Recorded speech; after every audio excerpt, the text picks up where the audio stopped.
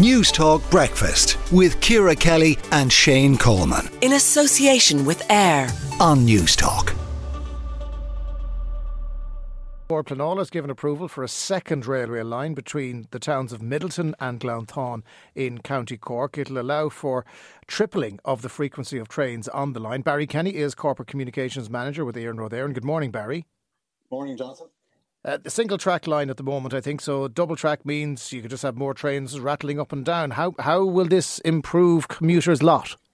Well, as you say, it is trebling the frequency of trains, and if you take it that means that you would have a capacity on the network with a couple of other associated projects to have a train every 10 minutes. It's a turn up and go service, and what it means is that far more people can choose to switch to public transport, and also a far expanded Cork commuter rail network, because as I was saying, there are two other projects: the new platform at Kent Station that will allow us to run through trains from Mallow to Cove and Midleton, and the works have commenced on that as well, and a new signalling system, which the works have commenced on that also. So the three projects are live, coming together, and will allow that 10-minute frequency on all three arteries, as it were: Midleton to Cork, Cove to Cork, and Mallow to Cork. And as well as that, the section between Glounthane and Midleton would actually have a service frequency or capacity of every 5 minutes.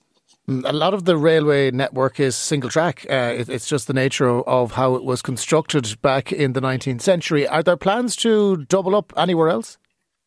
Well, I suppose initially we will be doing works as well in Iarnmore and Galway, a second, I suppose, an additional passing section and second platform. We would hope in the future to extend double tracking between Athenry and Galway as we build the frequency there also. And if you look at the All Ireland Rail Review and this was the ambitions that are there to expand the role of rail right around the country, there are key sections of our network that would definitely benefit from further tracking. So things like Portarley to Athlone, Maynooth to Mullingar. They're a little further away than this project.